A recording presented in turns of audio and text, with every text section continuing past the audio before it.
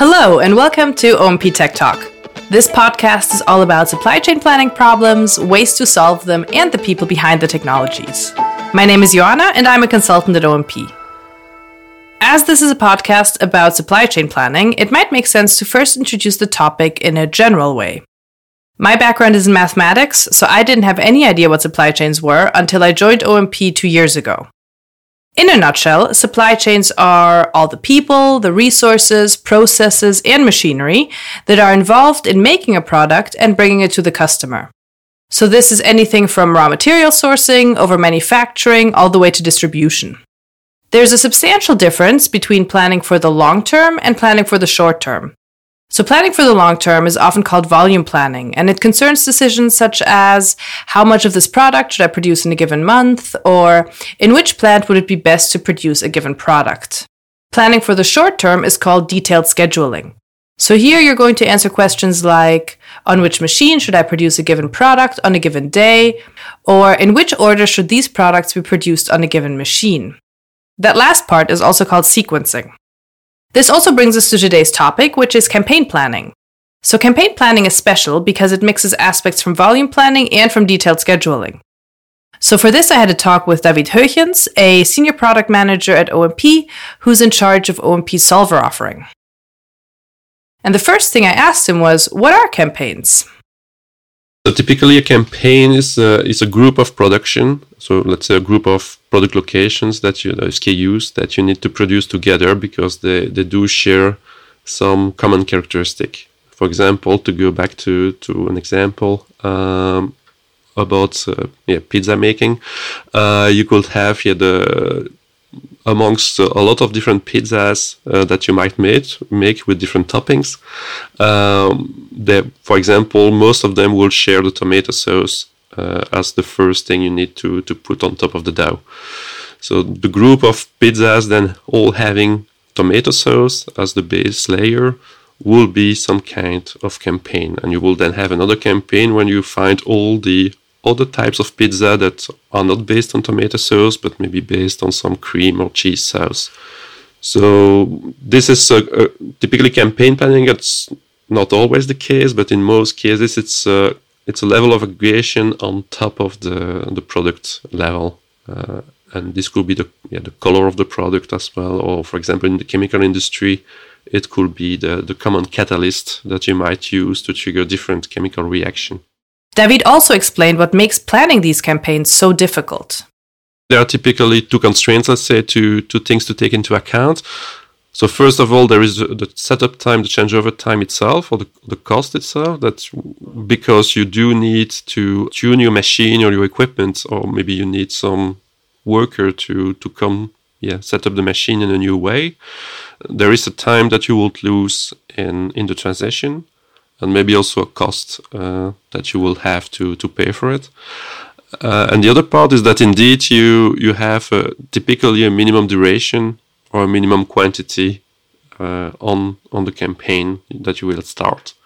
Then the campaign optimization is all about balancing those, let's say, stability requirements, which is avoiding setups and making sure the campaign is long enough versus inventory cost.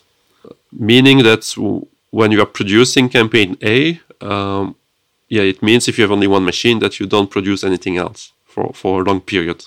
And which also then requires all of these other type of products to be high on stock because you will not be producing them for a long time. So typically in campaign planning, you will indeed see really a sawtooth kind of pattern on your inventory that you oscillate a bit more widely between a minimum stock and a maximum stock. So to recap, campaigns are products that are produced together because they share some form of characteristic. So this could be a catalyst, a color, or an ingredient. Campaign planning is tricky because during a campaign, the machine is assigned to produce a limited range of products. All other types of products will have to wait. That means that before starting the campaign, we have to have enough stock of the products that we can't produce. But we also need enough space in our inventory to store the products we produce during the campaign. So it's a bit tricky.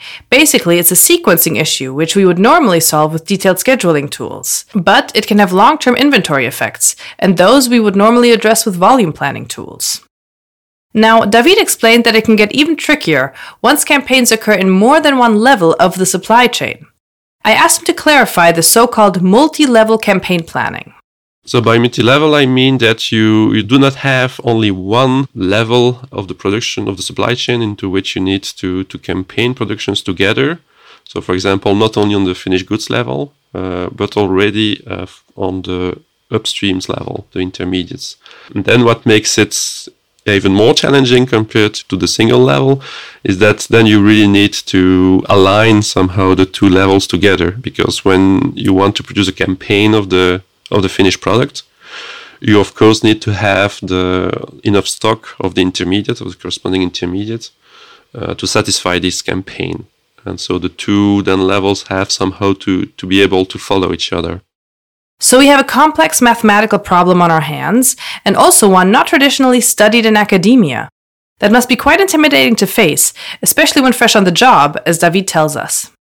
Campaign planning was my first solver project that I had when arriving at OMP. Back in those days, OMP was kind of a smaller company. So we didn't have such an extensive training period internally. So basically from day one, maybe I'm exaggerating a bit here, but from day one, I was put on such a campaign planning project for in the chemical industry. So I must say that was, at the time, since I was fresh out of the university, that was kind of a challenging but also a very interesting project. When I arrived, didn't have much insight about the realities, let's say, of supply chain planning. And this was a very tough case. It's typically not your school example of academic example of a planning problem. Even though this problem wasn't widely studied in academia, David's time at university still provided him with some very good tools to tackle it. Yeah, in one sense, indeed, I had some good tools there in my mind to solve this. Some of the people might call that bias, in the sense that I still had some deep convictions, deep opinion, let's say, or prejudice for some kind of techniques against the other. So I approached it a lot like my PhD, in fact, subject. So my PhD topic had nothing to do with supply chain planning. It was about telecommunication network design. But then when I got this assignment about the campaign planning, I immediately tried to approach it as a network problem, which was an original idea. And it worked, so that was even better. Basically, you could see the sequence of campaigns as a network. So you basically start the horizon. You know that on each machine you need to have a flow of one campaign. You need to decide, I first go through this pipe, let's say, of campaign A, then I will go to campaign B, campaign C. You could see that as a so-called network flow. That from the start to the end of the horizon, you need to decide how your campaign sequence will flow.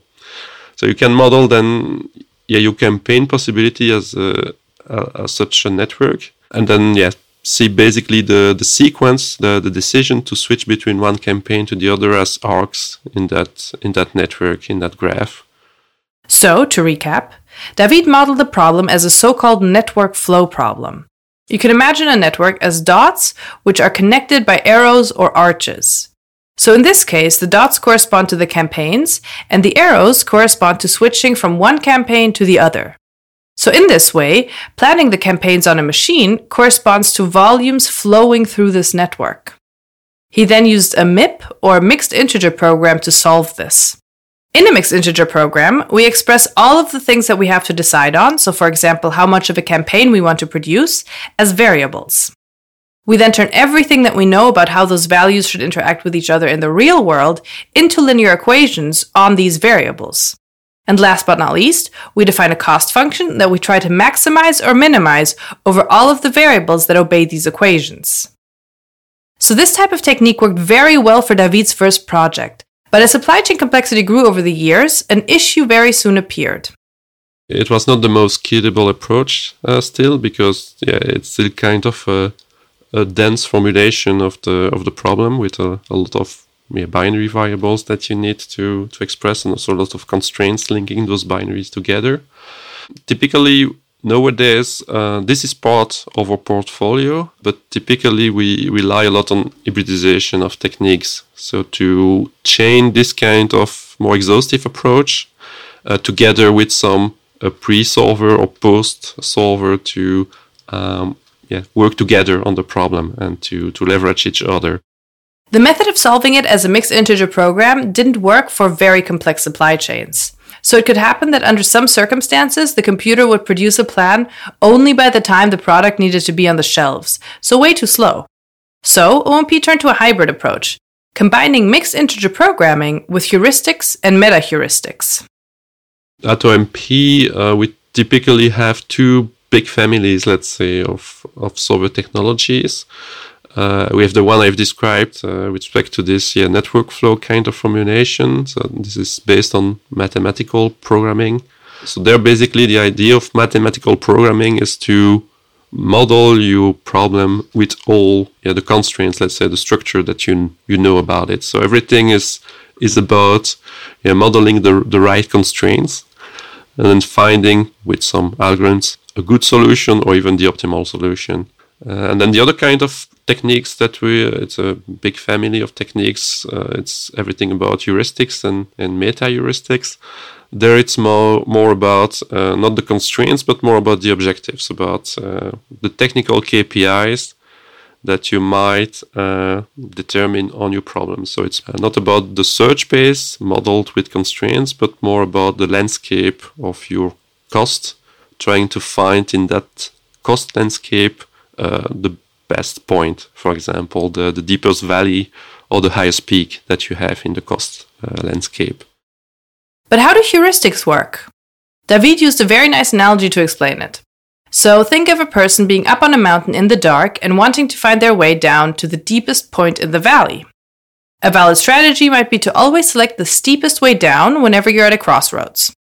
But under some circumstances, this can lead you to a mountain lake or some isolated depression, which would mean that you never reach the valley. So, if you want to make this a useful heuristic, you will need additional strategies like backtracking.